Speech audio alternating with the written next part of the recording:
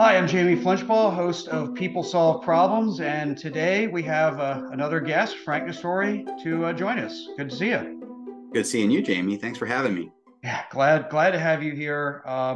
So Frank is the vice president in Mathtech's public sector consulting practice. So he works with all sorts of different, mostly governmental agencies at a bunch of different levels.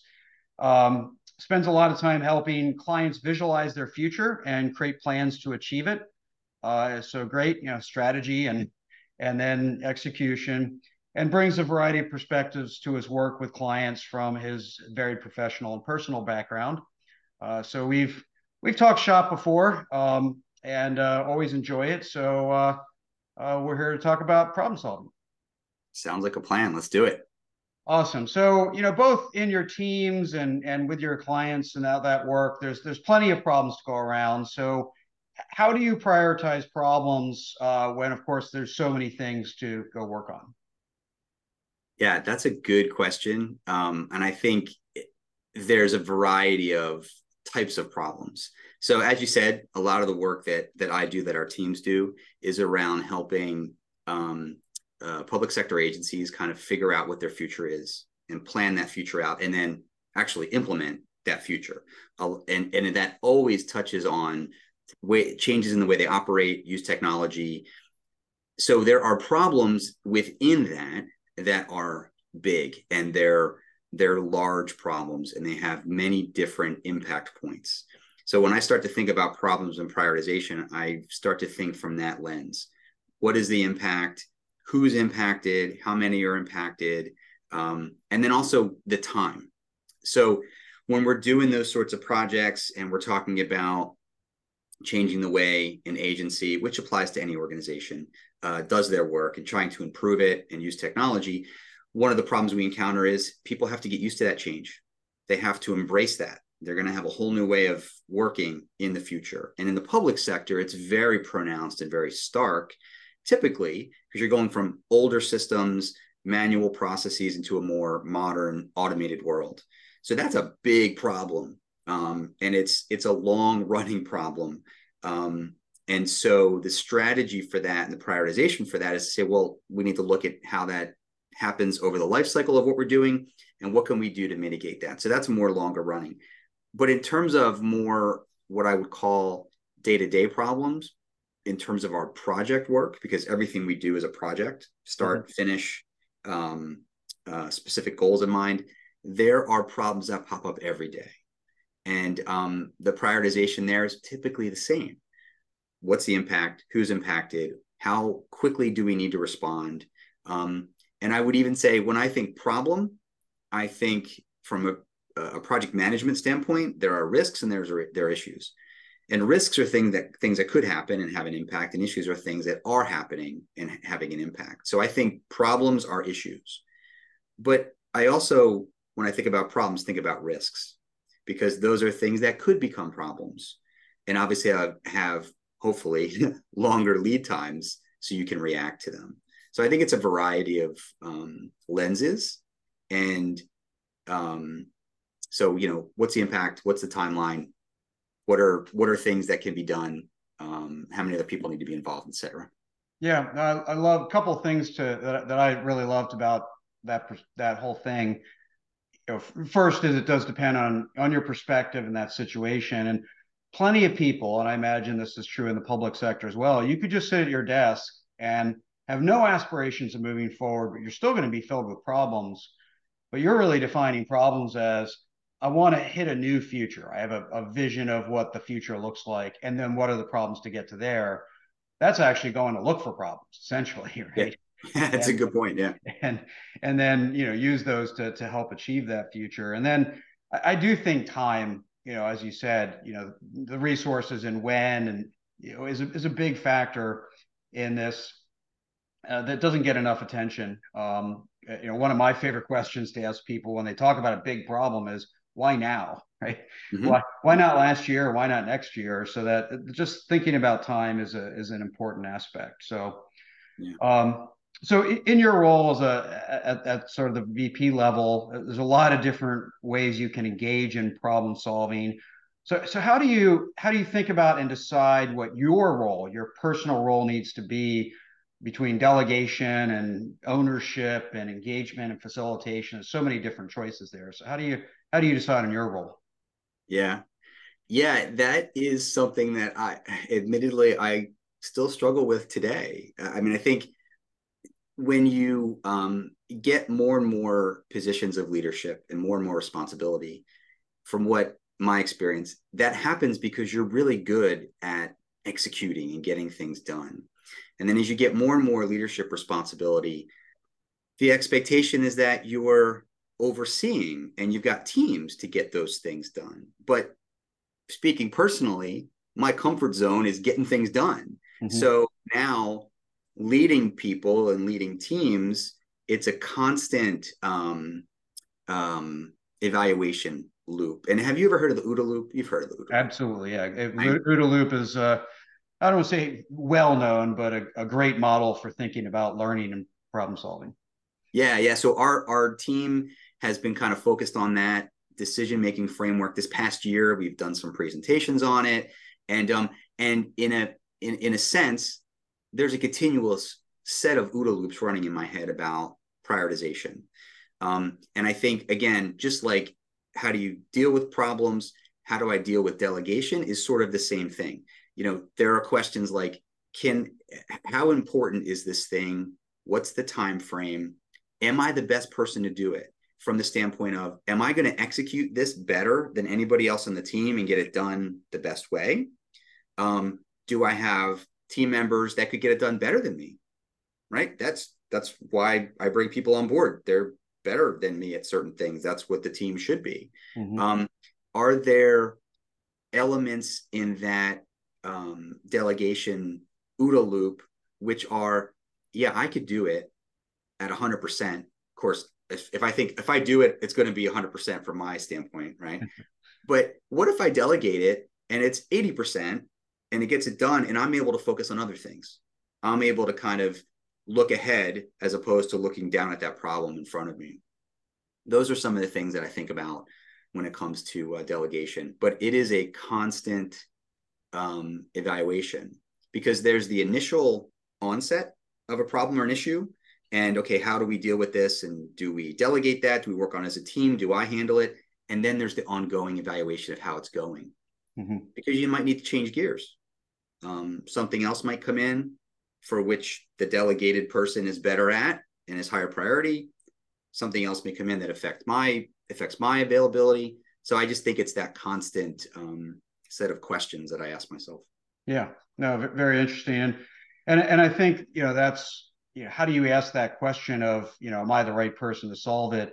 If you look at it at an individual problem standpoint, that's one thing, but if you see it as a portfolio of problems, very different, right? So as you said, like I might solve this problem better, but that means I'm not going to solve this other problem, and so I think asking questions like what problem am I the only one who can solve? And let me start there, and then Right. let other people solve the rest.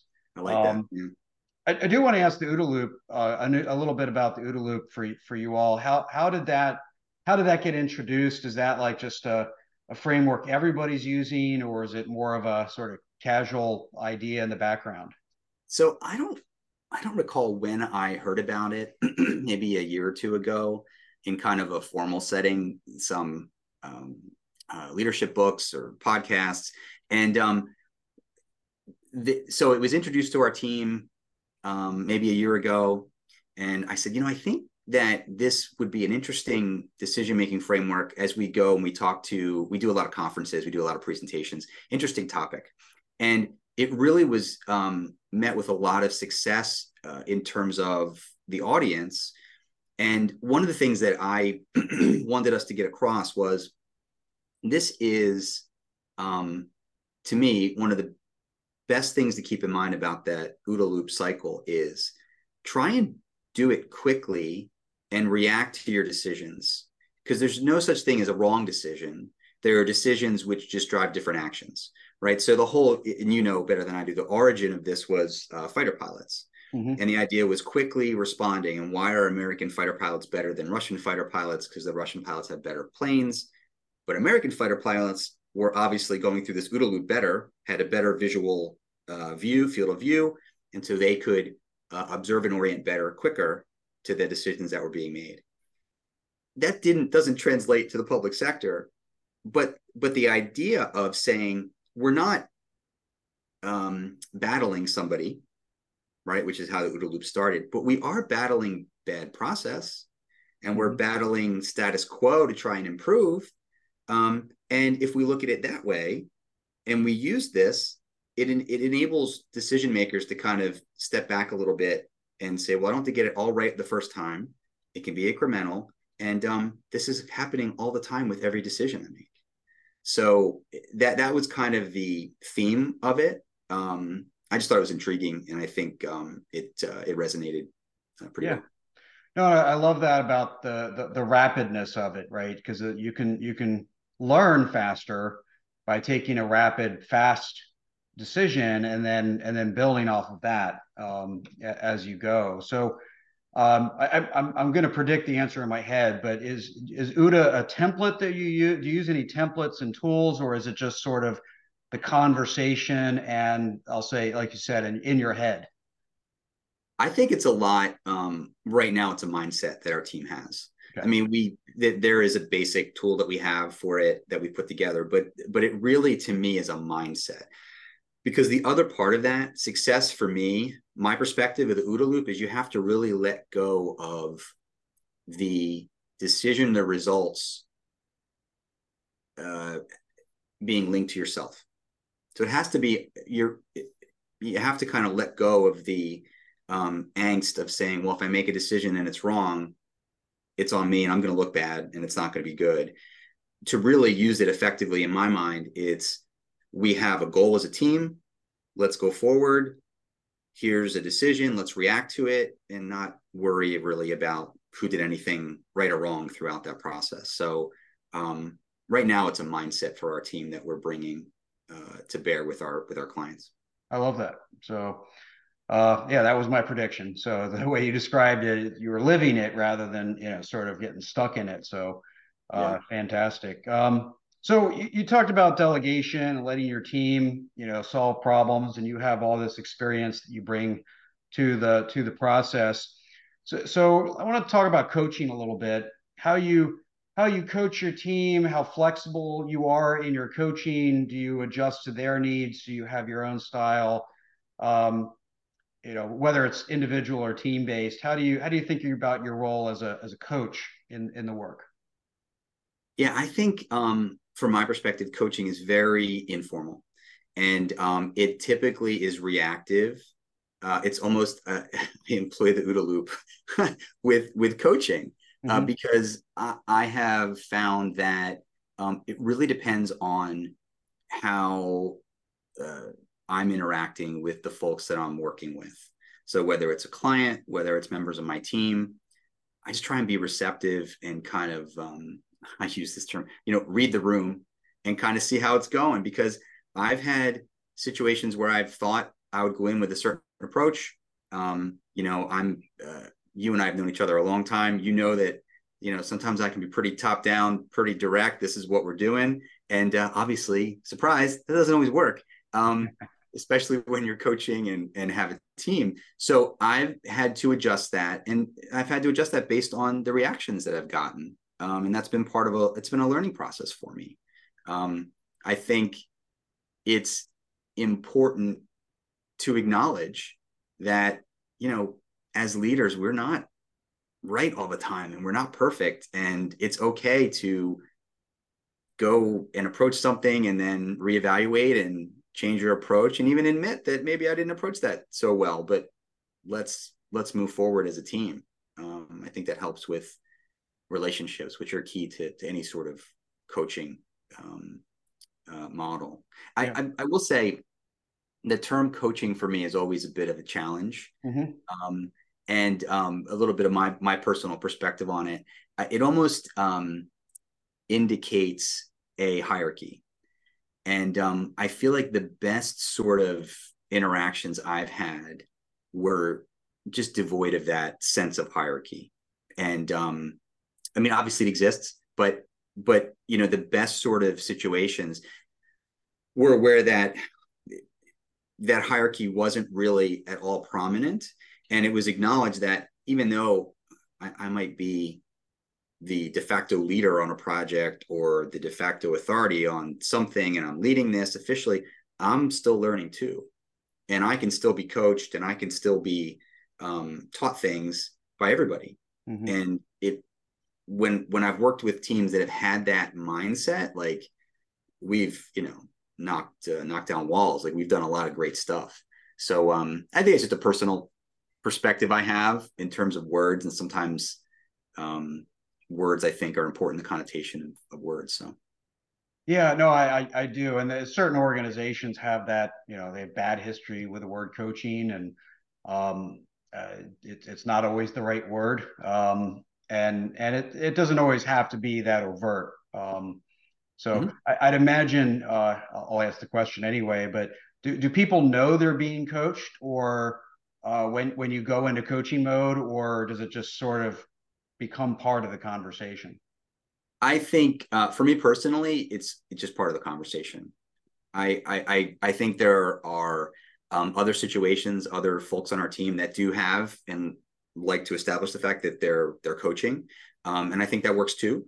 But for me, I feel like the best situation for me, and even as I receive it, is let's just have a conversation, like person to person, and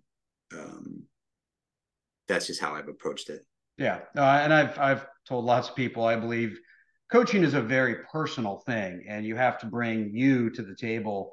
And so what's the right way to coach is the right way for you to coach, rather than somebody else's approach. So yeah, totally agree. Yeah, and you have to really, I think it goes back to just being receptive to what that other person is bringing to the table that you're talking to.